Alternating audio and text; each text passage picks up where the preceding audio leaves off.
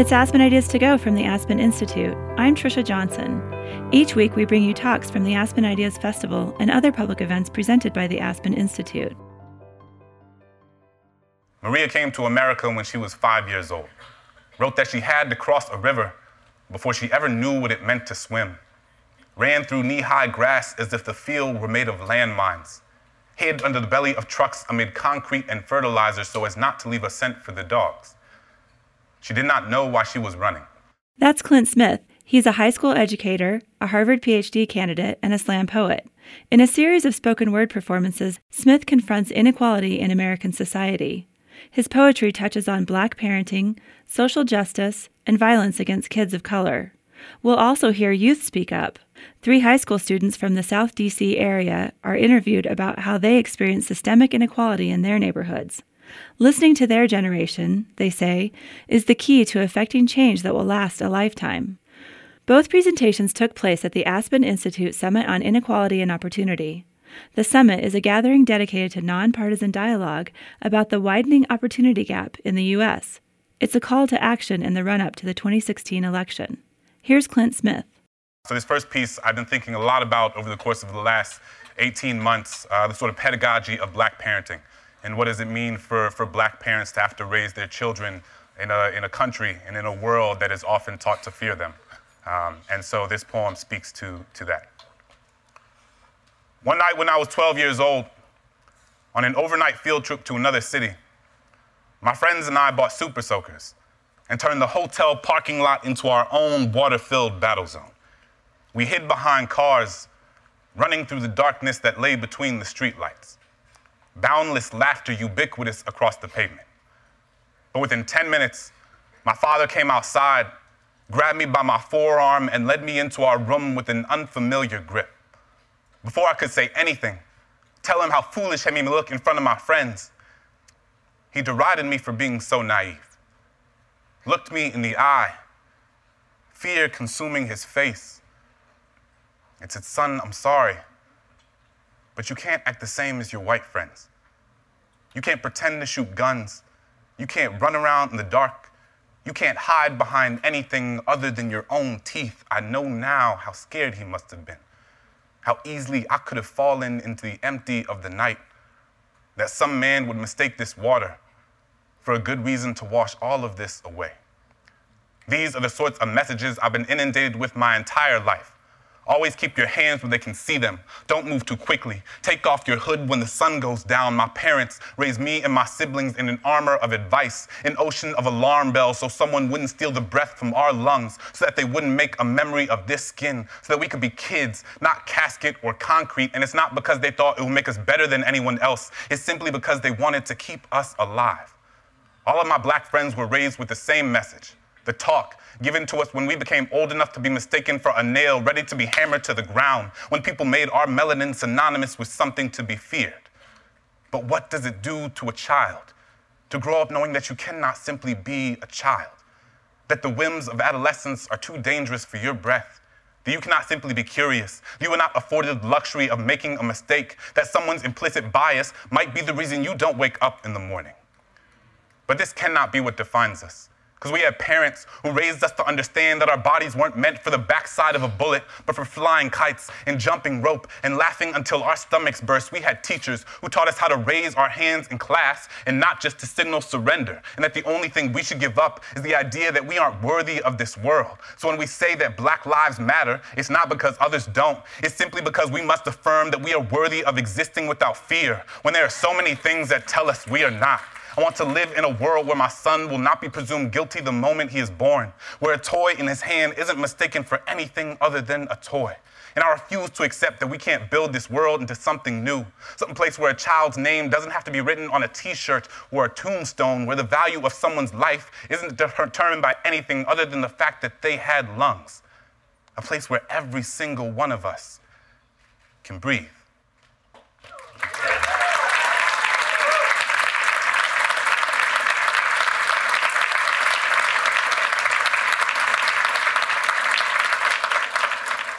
And so when we think about about violence, and violence specifically against young people of color, I think it's really important that we create a sort of holistic definition of what we mean by violence, and that violence isn't just a sort of interpersonal phenomenon, but that violence is systemic and violence is structural. And so this next piece speaks to a sort of structural reality in the community where I taught, and reflects the sort of interplay between how structures and systems stripped away from communities over decades and decades and decades affect what young people are able to do inside the classroom. As a child, my father would tell me stories of ancient Egyptian warriors, traveling for endless days and nights across infinite desert plains, showing signs of endurance and bravery I could only dream of emulating. He would tell me that upon their return home, these warriors would be welcomed with a feast worthy of their bravery on the battlefield. Years later, as a teacher in Greater Washington, D.C., I too now find myself traversing a desert, though it is not the one I envisioned. A food desert is categorized as a poor urban area where residents cannot afford or are not given access to healthy foods and grocery stores. Every day at 2:45, I watch my students hop onto this leaking submarine of a school bus, every block bringing them deeper into an ocean where the only fish they find are fried, where fruits and vegetables are playing an everlasting game of hide and go seek because there are no grocery stores here. Just liquor stores and Popeyes, Dunkin' Donuts and 7-Eleven's, children born into a neighborhood that feels more pollution than solution. It is then I realize that I am not too far from the deserts I once dreamed of. See, whether Anacostia or the Sahara, it doesn't make much difference because these grocery stores, Southeast DC is no different than the Serengeti to them. Brown-skinned little boys like my students are nothing more than walking cacti, just a piece of scenery this world has taught everyone to stay away from. Brianna literally has a landfill in her backyard, so she has a hard time convincing herself the world doesn't just think she's trash. Restaurants come and dump the remains of food she'll never be able to afford to eat. 3 steps from her back door, Jose eats fast food 5 days a week because his mother works 3 jobs to take care of 6 kids and only sees her son when she arrives home from work. At the same time he is leaving for school, he has gotten so big that the excess fat bunker beneath his skin puts added pressure on his joints. His knees are literally crumbling under the weight of this world. Olivia watched her father shot 2 feet from her front porch. She wants nothing more than to go outside and play at the park after school, but gun violence has made a merry-go-round feel more like Russian roulette, so she doesn't go outside. Simply eats any processed food from the cabinet that will last long enough to prevent her from leaving the house too often. These are my students, my warriors, fighting a battle against an enemy they cannot clearly see. These kings and queens meant to feast, not to fester, but their zip code has already told them that their life expectancies are 30 years shorter than the county 7 miles away. I can see the faults of my own ancestry shaking in their eyes. Diabetes and high blood pressure run through the roots of my family tree. Heart disease is as much a part of my history as shackles and segregation. So from my father's kidney transplant to Olivia's asthma, these things are more than mere coincidence. Both grew up in places more accustomed to gunshots than gardens. So tell me place doesn't matter. That the neighborhoods that are predominantly wealthy aren't the same ones that are predominantly healthy, because when you're not choosing between buying your medicine and your groceries, health doesn't have to be a luxury. It doesn't have to be an abstract concept presented in academic journals and policy briefs. My students overcome more every day than I will in my lifetime. They are the roses that grew from the concrete, the budding oasis in the heart of the desert, and their lives are worth far much more than the things that this world has fed them.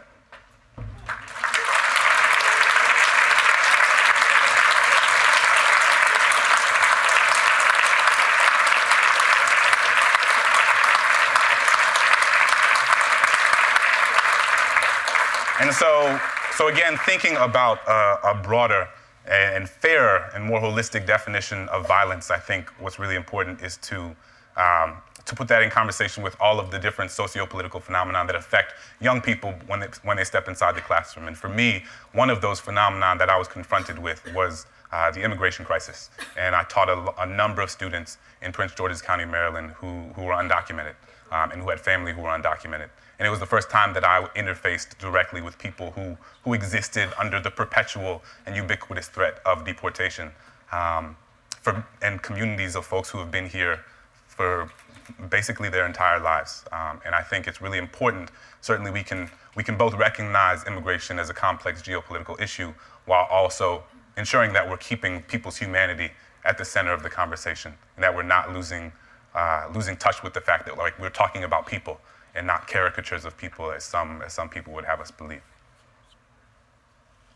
Every year, my students read Night by Elie Wiesel. Following completion of the novel, I assigned them the task of writing their own memoir. Maria came to America when she was 5 years old, wrote that she had to cross a river before she ever knew what it meant to swim, ran through knee-high grass as if the field were made of landmines, hid under the belly of trucks amid concrete and fertilizer so as not to leave a scent for the dogs. She did not know why she was running, but she knew that her mother cried every night for her father.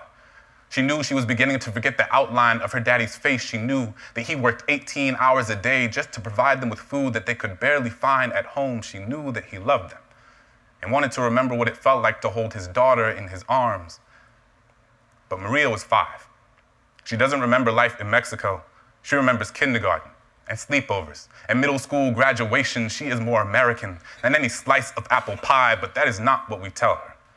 We punish Maria for just following directions, for being a child who is simply listening to her parents. We tell her parents that they are wrong for wanting a better life for their children. We tell them that a 4.0 isn't good enough. We tell Maria that college wasn't meant for girls like her. We say too much brown skin. We say too much accent. We say, where'd you come from? We say, you don't have a number, so you don't exist.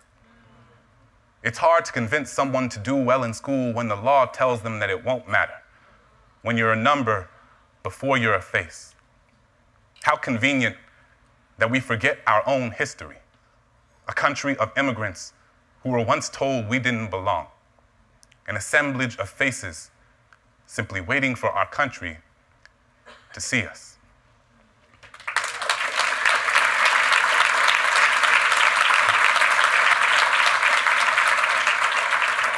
So let me do one last poem and then bring Damien up.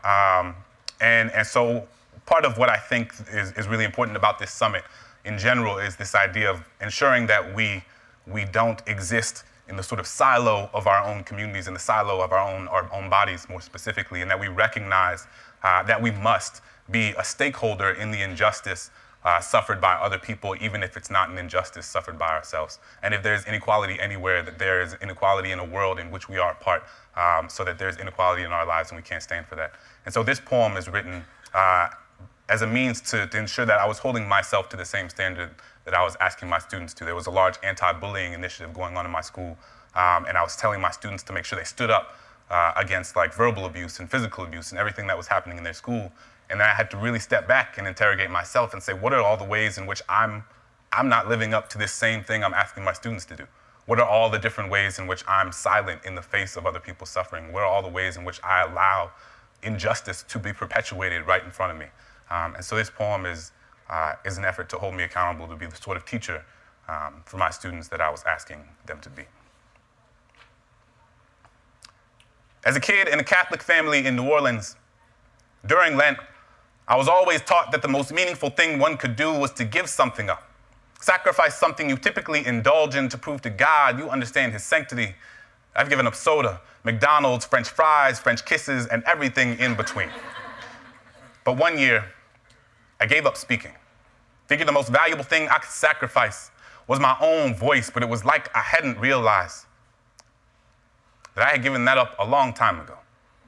I spent so much of my life telling people the things they wanted to hear instead of the things they needed to. Told myself I wasn't meant to be anyone's conscience because I still had to figure out being my own, so sometimes I just wouldn't say anything, appeasing ignorance with my silence, unaware that validation doesn't need words to endorse its existence. When Christians was beat up for being gay, I put my hands in my pocket and walked with my head down as if I didn't even notice. Couldn't use my locker for weeks because the bolt on the lock reminded me of the one I put on my lips when the homeless man on the corner looked at me with eyes up, merely searching for an affirmation that he was worth seeing. I was more concerned with touching the screen of my Apple than actually feeding him one. When the woman at the fundraising gala said, "I'm so proud of you. It must be so hard teaching those poor, unintelligent kids," I bit my lip because apparently we needed her money more than my students needed their dignity. We spend so much time listening to the things people are saying that we rarely pay attention to the things they don't. Silence is the residue of fear.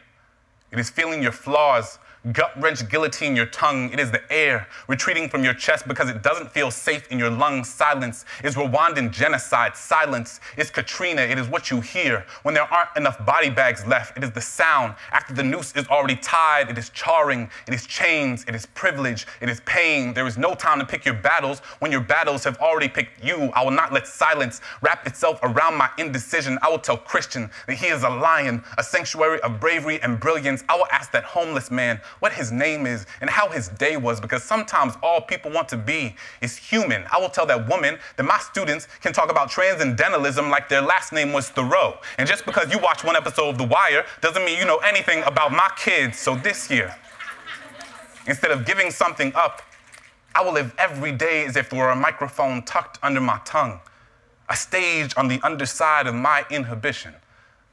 Because who asked to have a soapbox when all you've ever needed is your voice?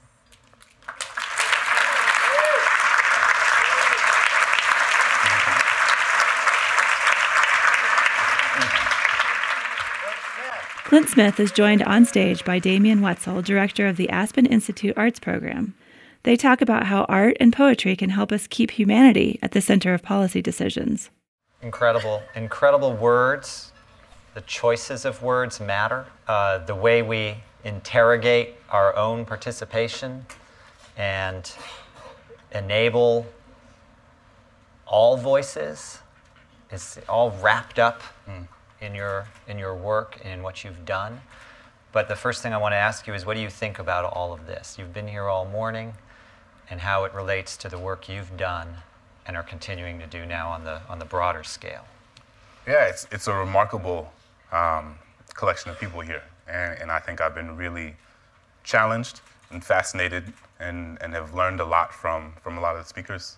And it's interesting, so much of the talk is certainly warranted, around policy, around politics.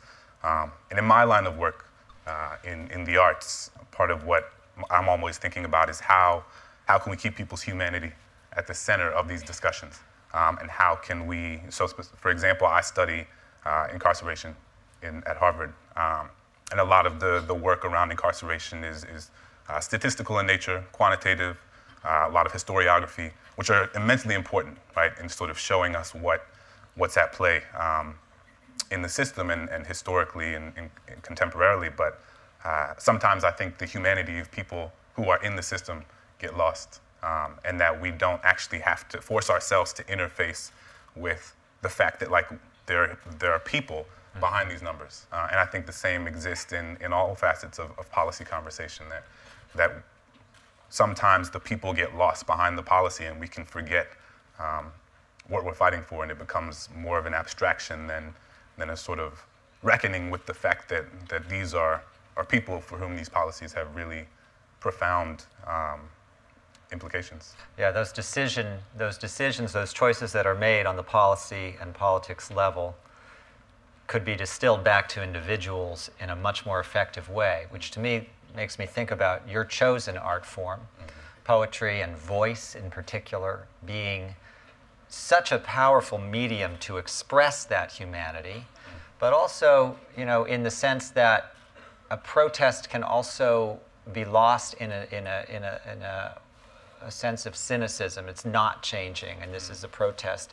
And to break through that, it seems to me that you've done it on every level, from your own personal space to a classroom full of young people who have varying levels of participation. In my work, I've seen that moment when the eyes actually will rise up and actually see a pathway, and poetry being just a remarkably effective way of getting that interaction. Can you talk a little bit about that?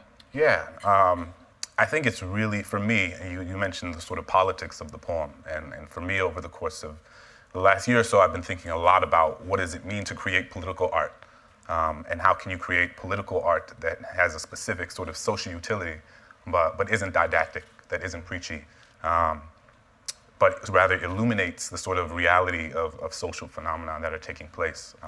But similarly, I also think that in some sense, for a lot of the students and folks that I work with, that a poem doesn't have to be speaking to a specific social phenomenon necessarily to be political, right? And so a few months ago, I was reading Notes on the State of Virginia, which is Thomas Jefferson's memoir and sort of manifesto. And in it, he says very clearly and specifically that black people are inherently inferior to white people in endowments of body and mind, and that the slave is incapable of love, and the slave is incapable of possessing and sustaining complex emotion.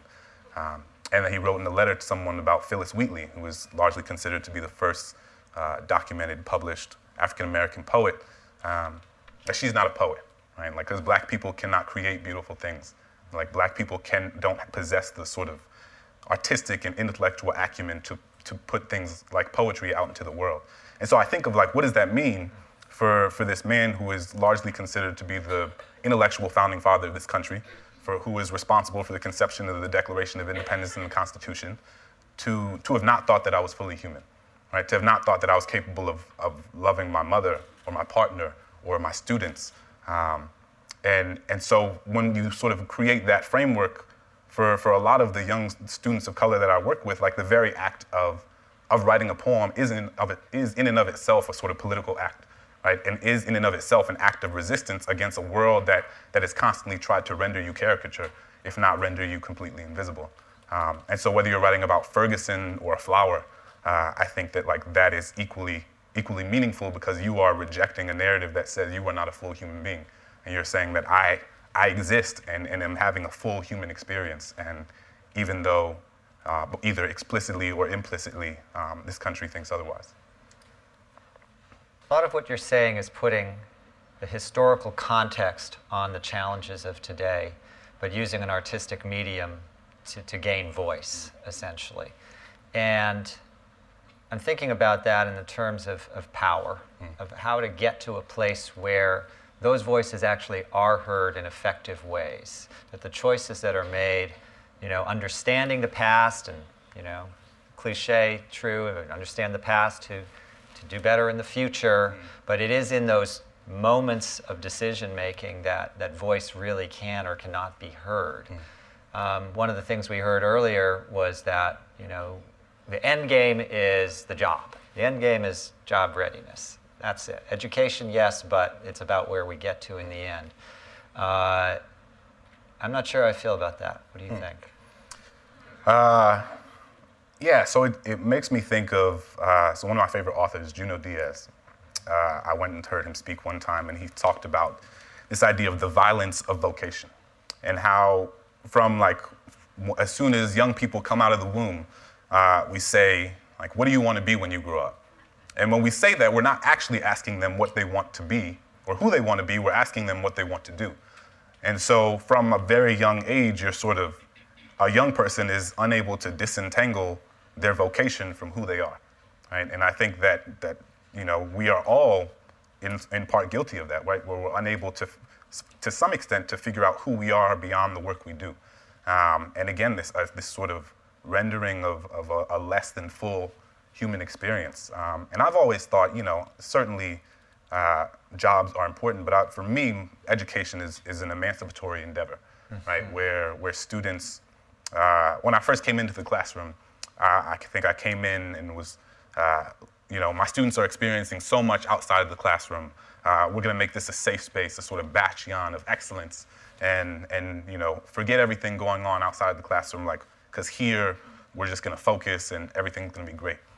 And I think I quickly realized how pedagogically and intellectually disingenuous that was, and unfair to my students to ask them to forget what they were experiencing beyond the walls of my classroom, and that the classroom shouldn't be a place to escape from that. It should be a place to tackle that head on, right? And to recognize that the world is a social construction, right? And thus can be reconstructed and deconstructed, and you have agency, and you can build the world into something new. You can build the world into what you think it should be, and that you don't have to accept the world as is, and you don't have to accept the status quo, and that you're doing it in collaboration with your teacher and with the other students in the classroom, and ultimately that makes you a fuller person who's able to sort of look around the world and critically interrogate everything they see.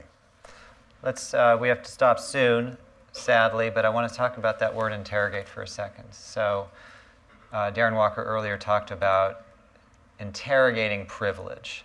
And that's so wrapped up, again, in the historical contexts. And in a larger sense, we could say the choices of words and the choices of what you write about and how you communicate are interrogating your own voice. Like, what do I have?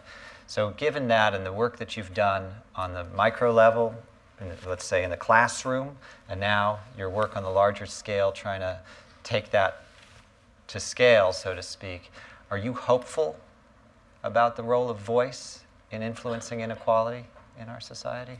Yeah, I think I am. I think that words are a means of engagement, right? And that they provide part of what art and dialogue, hopefully art, serves as a catalyst for dialogue that ultimately pushes us to recognize that there exists a world beyond our own bodies, right? And that we might all live in the same place and exist in the same world, but navigate it and experience it very differently. And somebody before was talking about this idea of truth. And I think it's important for us to think of truth kind of with a little t rather than a big T, right? And that there is not a sort of singular truth, but instead because everybody navigates the world that in a world that is, in a way that is constructed by their own experience and the facets of their own identity, that everyone's truth might look differently, but that doesn't mean that it's any less true. But we need to hear it. We need to hear it. All right. Thank you so much, Clint. Appreciate it.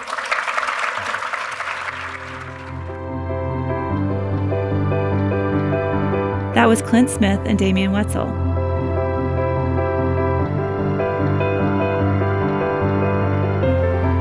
Next, the Aspen Institute's Raj Vinakota invites 3 high school students to talk about how inequality impacts their lives. Vinakota is Executive Vice President for Youth and Engagement. He is joined by Victor Settles, Dakota DaCosta, and Asia Bulware. I'm Raj Vinakota. I'm the new Executive Vice President at the Aspen Institute. We have started a new division focused on, titled Youth and Engagement, focused around the issues of youth, social justice, leadership, and engagement. I've been at my job for 6 weeks, so everything you hear today will be changed by next week. But one of the first things that we decided that we wanted to do in our work at the Aspen Institute was to ensure that we got the youth voice and perspective into all the work that happens. And so I'm very excited this afternoon to have 3 students from schools here in Washington, D.C. We did a broad sweep asking for students to apply, had a wonderful set of interviews, and these 3 students were selected to join us, have been listening to all the panels, and we'll have a chance to engage with them now, so thank you. So let me start with a question, and kind of what I sense is probably one of the main themes of the conversation today, which is, what does the American dream mean to each of you? And why don't you just also introduce yourself first? Well, my name is Victor Settles. I'm a senior at Idea Public Charter School. And for me, the American dream, I would like to start at the beginning of where America had its historical beginnings.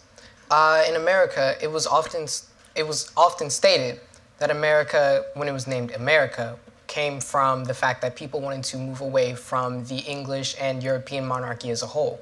So the American dream for me is poetically moving away from one singular thing that defines you, but broadening yourself up to more opportunities where you can define yourself and be whoever you'd like to be.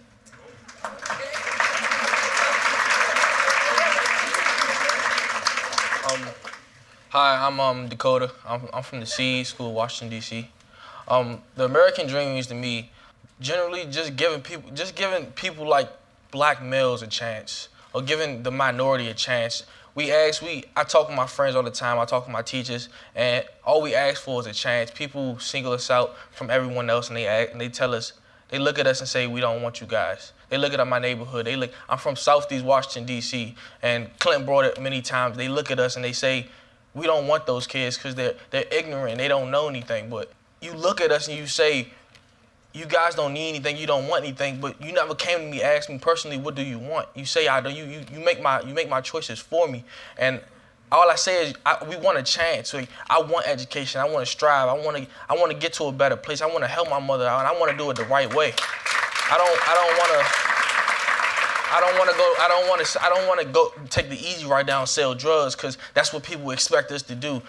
When I get on stage, people automatically has a bias against me. They automatically say, oh yeah, he's not good. We don't want him right. I don't want people to think me like that. I'm tired. I'm 17 years old, and I shouldn't be 17 years old tired of people judging me. No one likes to be judged.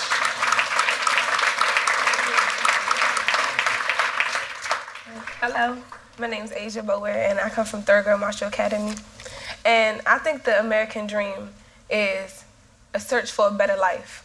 We got a lot of immigrants coming from different countries thinking this is the place for me to be better and be stronger. And ironically, it's something that's obtainable, but it's hard to obtain.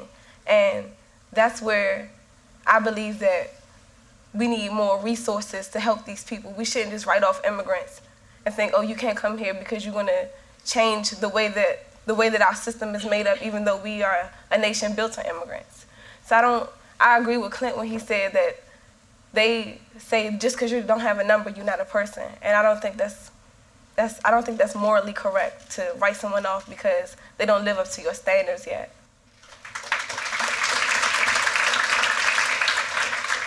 So 2 minutes in, my job is done. We're going to break and we're going to move on.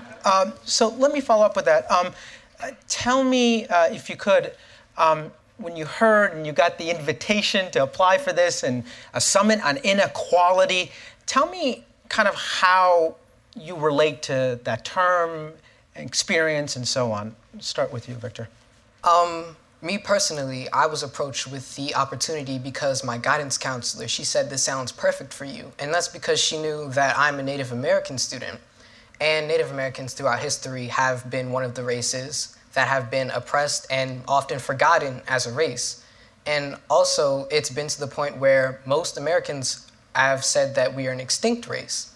So with that, I wanted to come to this summit to talk about the inequalities and oppressions of Native American students because with the Native American community, one of the problems that we face is poverty.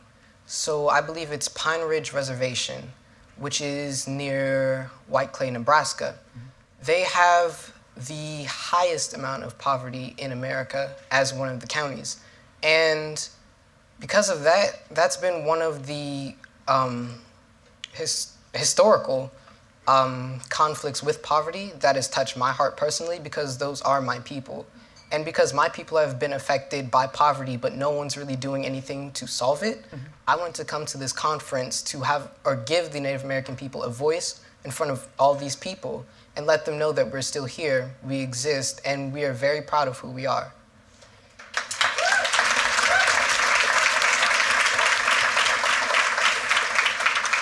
Cody? I heard about this opportunity from actually the administrative office in my school. I was a part of the ASPA challenge last year, so people they pretty much knew my name and what my reaction was to a lot of situations. So they asked me would I join this summit to give my voice, my opinion on certain topics. And what I think equality is to anybody is singling out a group of people, which is specifically I'm talking about the minority people. You singling people out and not giving them what they want or what they need or what you say we need, but you don't give us. And I'm not saying anybody, when I say you, I mean like the government, the political system, the policymakers, the legislative branch, the people that make the policies to set us up for success. They say we don't need it and we don't want it and we're going to make policies, and they put us in jail, and they say since you're in jail we're not going to give you a chance. But how I look at it is, how does people come in my neighborhood and how do people define my life when you haven't even experienced what we experience? How do you know what's keeping us back? How do you know we're not graduating for a reason? What's the reason? People they label us as numbers and they look at numbers and they dictate our life off just numbers and they say, yeah, they can't do it because they haven't graduated from college in over 20 years and they haven't graduated from high school. I ask me, what's the reason why we're doing it? You haven't came into our neighborhood and asked us. You look at us and you look down on us and you say, they're not worthy of doing anything. And I just look at it and say, why judge us? I know it's a lot of judgment in this country, and I just ask, why judge us on something you don't know us? You know we're black males. You know we're from Southeast Washington, D.C. You know that, we know that. but do you know the person that you're judging at that moment? You don't know, so why judge us? Asia? It was on a Friday that my AP government teacher, Ms. Lee, came to me after my Black Lives Awareness Club meeting and said, I have an opportunity for you. I read the paper on the Aspen Institute and I was like, okay. And when I was... Okay, raise your hands if you had the same response the first time you read about the Aspen Institute. While I was writing my essay to even get noticed by, you know, the people at the Aspen Institute, I was thinking, what's going to make me stand out? And one line that I wrote is that people on the east side of the river are left out. There's a disconnect between me and the rest of the DC. My AP government teacher, Ms. Lee, told me in the beginning of school that if you was a tourist coming into Washington, D.C., they give you a map of D.C. for, you know, the famous tour sites, but they leave out Southeast. And I'm like, how do you leave out Southeast? How do you leave out... It's so many great minds in Southeast that you already telling us, based off of that map, that you already telling us that we don't matter. And that's where I don't think, it's not enough voices coming from my side of town to sit here and talk in front of you and let you know that we can do anything that y'all are doing just as well and probably better. And so,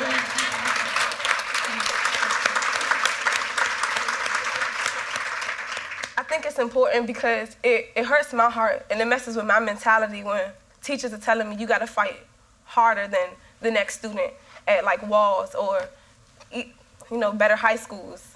And say you gotta fight harder because they already knocking you down 10 steps. And I'm like, well, I'm getting the same curriculum.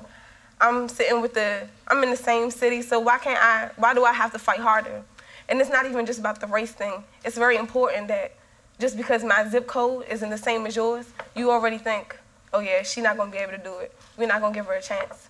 When I came into the interview, I was scared. I was like, what do I say? How do I stand out? I didn't even know how many students has came and interviewed and they probably, let's just get her in so we can see what she got to do, but they already picked their 3. So I was like, how do I stand out? And I was so shocked the next day when I came from the interview that my teacher's like, you got it. And I was like, me? Like,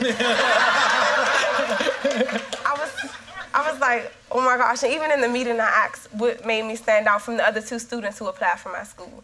And I just want to let people know, and I want to leave y'all with the idea that you can't keep this bridge in between us. You got to bridge the gap. Because if you don't bridge the gap, then y'all constantly going to leave it up to people who never went through the same tribulations that we went through to make the decisions for us. You gotta include us. You gotta include, and especially you gotta include the youth, because I'm not trying to say nothing, but you know, it's always like 60-year-olds or 50-year-olds telling us what do we need to do when.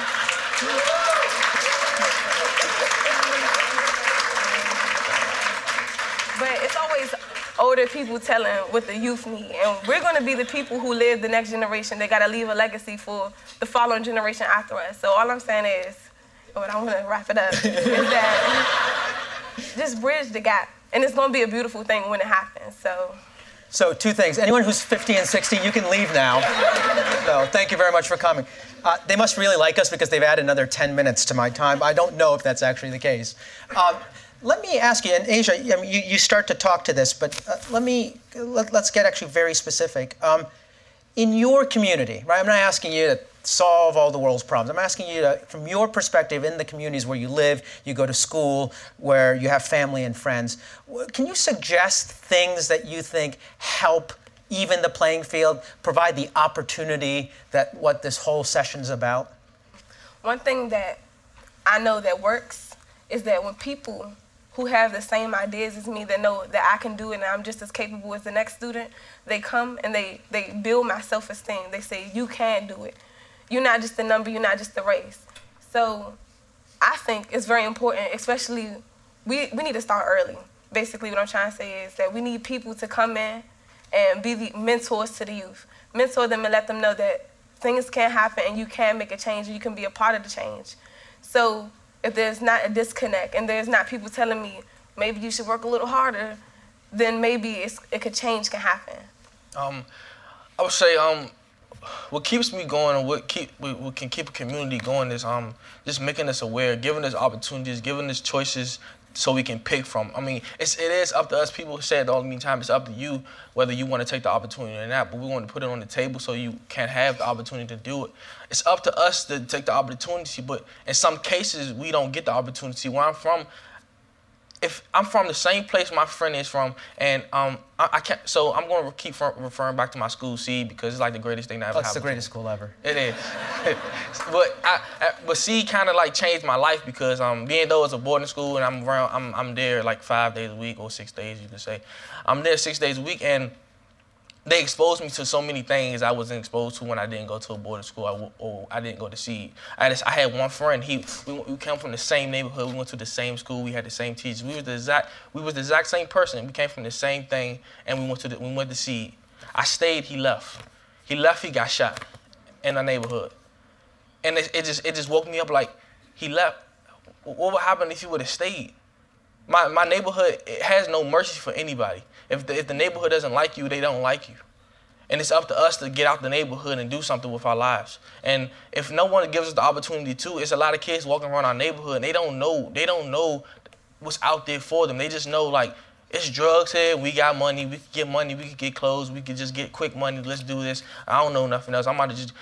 Someone's not gonna know something that they haven't been taught or haven't been told. You can't just depend on them to actually go get the information, because some people just need to know the information to actually go research and to do it. But in my neighborhood, they don't come within our neighborhood and tell us these opportunities. So when I got to see, they told me the opportunities and I took advantage of them. And there's a lot of people that just, they judge me, and there's a lot of people in my neighborhood I talk to, and they say, you young kids walk around here with your pants sagging, and you don't do nothing with your lives. But little did you know, I just came from Aspen, Colorado, and I just did a panel, and I just talked to a whole bunch of people. And I'm just so confused of why people just judge you as soon as they see your skin color and see where you're from. I mean, you can't judge me because I'm trying to do something with my life, and I'm trying to get to college, and I wake up every day and I think about my future, and I just do it. I don't want to be in my neighborhood anymore because my neighborhood is no place for me to be, and that's why I love to come to school every Sunday, and I just put in the most work I can do, and I just try to strive to be the best person I can be, because it's people out here can help you, but there's more people out here that don't want to help you. And there's a lot of people that just tie strings around your wrist and hold you back. And they hold you back in front of a big TV screen, and they let you watch the whole world come before your eyes, and they just hold you back the whole time. And I just don't know. I'm just confused on why you just say I can't do it when you just tie me down and you just say I can't do it. So why just encourage me and I'll do it. And sometimes I don't need encouragement because I can encourage myself, and I can push, and I can be the best person I can be. So.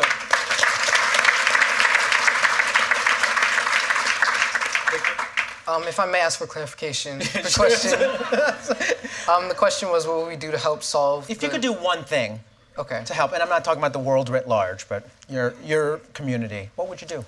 Well, with my community specifically, I realized that a lot of the help that we are getting help, but a lot of the help is coming from the outside. And what I would recommend is, personally, most times, the best help you can get is from somebody that you know. And the best help that I've gotten is from people that I do know. And what I would recommend is that you have people that you pick and that you know, and most times they are trained to help you. Some guidance counselors, teachers, regular mentors, tutors, things like that. They would be able to help people who are younger of age in impoverished areas. And because that they know you, you'll be more willing to listen to them and more inclined to hear. And because of that, I believe that that would have a major impact on impoverished areas and the inequalities that exist there. So one of the things that was really exciting to me, in addition to having you up here, was to have you here all day to listen to other people talking from very different perspectives about these issues. Tell me some thoughts or reflections about specific things that you heard today. You don't have to name names. I'll do it for you. No, but are the reflections either pro, con, or just quizzical? One from each of you. Yeah. Go ahead. Something small I heard Blair Taylor say. He said, the key to having a functional society or just a better way, it starts with the young people. And he says, and he talked about how he gives college students jobs, and so they can go to school too, and they just pay it off, and as they go and they just work and they actually go to school. And as I said, it does start with young people, because most young people don't have a voice, and most young people, they don't. Some people don't care about what young people have to say, because they especially if they're like of the minority, they say they don't matter. Why are we listening to them? They really just don't understand what we go through. And I come back and forth on why judge us if you don't know us, and that's just the big thing. It starts with us, and you have to target all young people. You have to hear what we say, and some policies that people make are for the young people. But how can you make the policies for young people if you don't care to listen to what we have to say or what we go through? Like all I ask for is just listen to our voice, and just to listen when we go through. Like have a meeting with us or something. I don't know, but I'm gonna give everyone Cody's email, Twitter handle, and cell phone at the end of this. That's all me and my friends talk about. We just talk about having a voice, and just that's why I have a voice. I want to have a voice in my school. I want to have a voice in my community. I want to come back and just talk to I talk to my young kids and the young kids in the school, and I just ask them what they want and what they want to be and what they want to do and what they see themselves doing. And they tell me now, you can push for it. You do it. You have to think, and you have to strive to be your own. You have to have determination. You just can't let negative comments and negative people just hold you back, because that's what's killing everybody right now. It's just negative comments and negative one sentence you say to somebody can kill their whole life and just beat them down, because words do hurt sometimes. And people say words don't hurt, but words do hurt, and it just makes you think about your whole life when someone just looks at you and say you're not worth it and you can't do it. But I came to learn that I can do it, and I can't be better than whoever said I can't. Whoever's judging me, I can be better than you. I have a great mind, and I know I do. And you don't have to tell me that. I know I have a great mind, and I know I can do it. Victor, any reflections on one or idea from this morning? Well, this morning, Arthur Brooks said something. He quoted the statement from the bottom of the Statue of Liberty, which is "Give me your huddled masses." And that made me think about going back again to me being a Native American student. Native Americans in the past, we accepted the huddled masses of European settlers.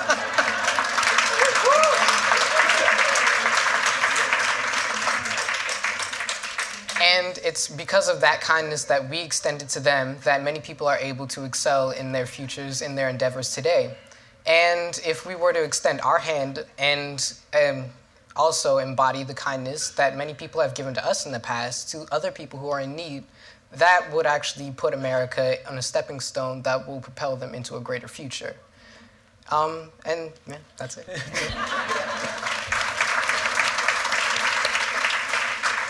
So, my whole goal when I set up here was to let you know that there is a gap and that we need to fill it.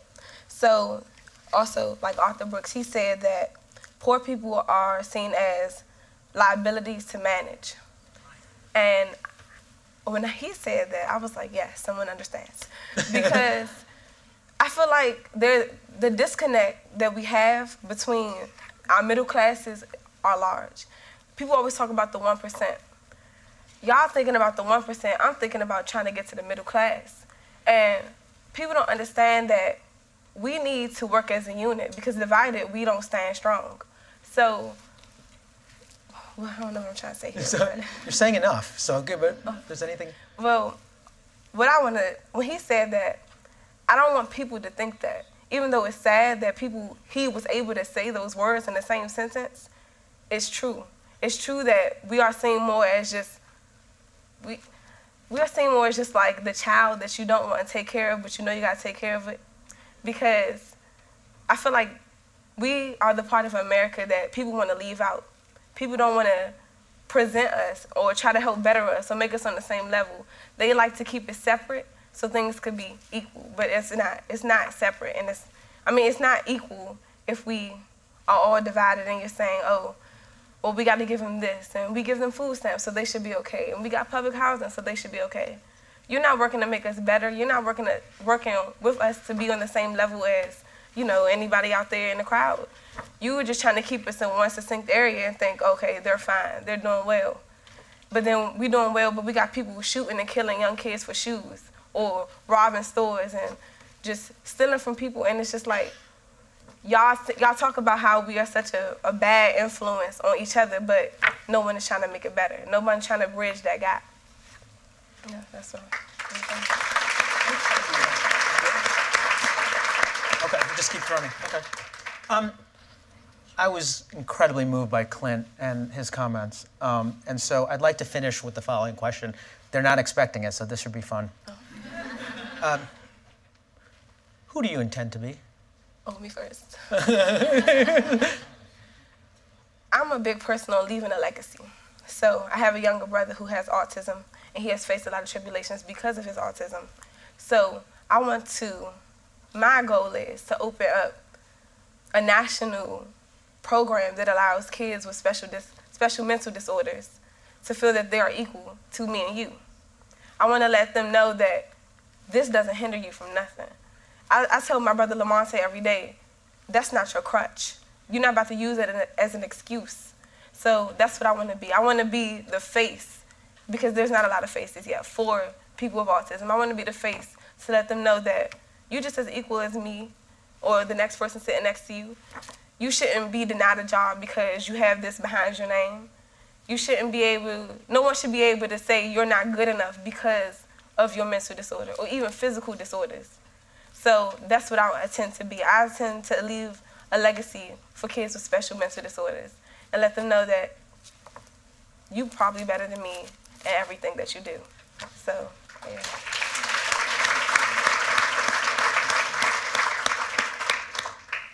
I don't know if this is the same thing, but I don't know what I want to be. I don't know what I intend to be, but I know what I want to do. I know that I want my actions to make people. I want my actions to make people look at me and say, he's great, and whatever he came from, wherever he's from, it built him up, and it couldn't tear him down. I don't know where I want to be. I don't know what I want to do. I know I have short-term goals and long-term goals, and I want to fulfill them. I want to fulfill every goal I write on a piece of paper, and I say I want to do this. And whatever those goals create me into, I know I want to be the best man my mother ever seen. I want to be the best man my little brother has ever looked at. I want to be an example for everybody. I want to set an example for everyone that's looking at me and say I couldn't do it. I want to create this picture of someone looking at me and saying, you did it. You're great. Keep going and make a change, because that's my overall goal is to make a change, especially in my little brother's eyes and the little kids that look at me and say, yeah, I want to be like him. Yeah, he's doing good. Yeah. I just want to be great, because a lot of people has tried to tear me down for like my whole life, and I'm 17 years old, and they tried to tear me down my whole life, saying I couldn't do it, and you're not going to do it, and make sure you stay out the street, and make sure you just calm down when you're around police officers. And they gave me all these precautions that I didn't have to deal with when I was little, but now I have to just I just have to be still and make sure I'm moving slow around these police officers, because things can happen.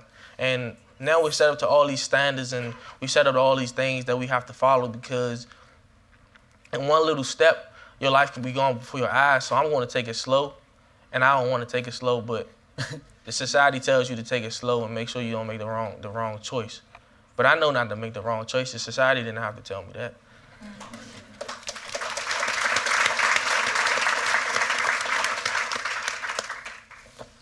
Throughout this entire discussion, symposium, probably would have said I wanted to be a zoologist, but that still is the same answer that I would give.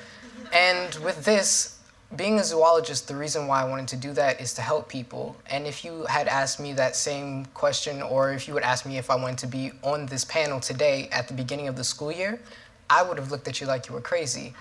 And at the same time, I've learned that throughout these last few months that I'm not just somebody who wants to be a scientist, but I'm somebody who wants to help other people. And that's who I want to be. I don't want to be somebody who stays in one path and keeps to themselves and only works for themselves. I would want to work for everybody, and whatever means I can do to work for everyone for their common good, I would do.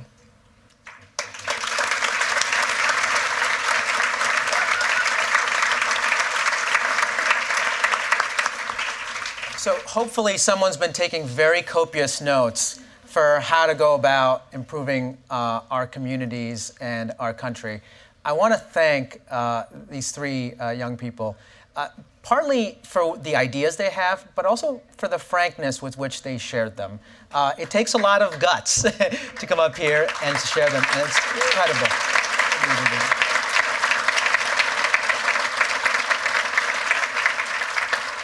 I have no doubt that this is not the last time that all of us will see Victor Settles, Dakota, or Asia Boulware. And I want to thank them. Thank you for this opportunity. And please, please, please do tell them each that they're going to be great and figure out ways you can help them. Thank you. That was Victor Settles, Dakota DaCosta, Asia Boulware, and Raj Vinakota, recorded live on November 19, 2015, at the Aspen Institute Summit on Inequality and Opportunity.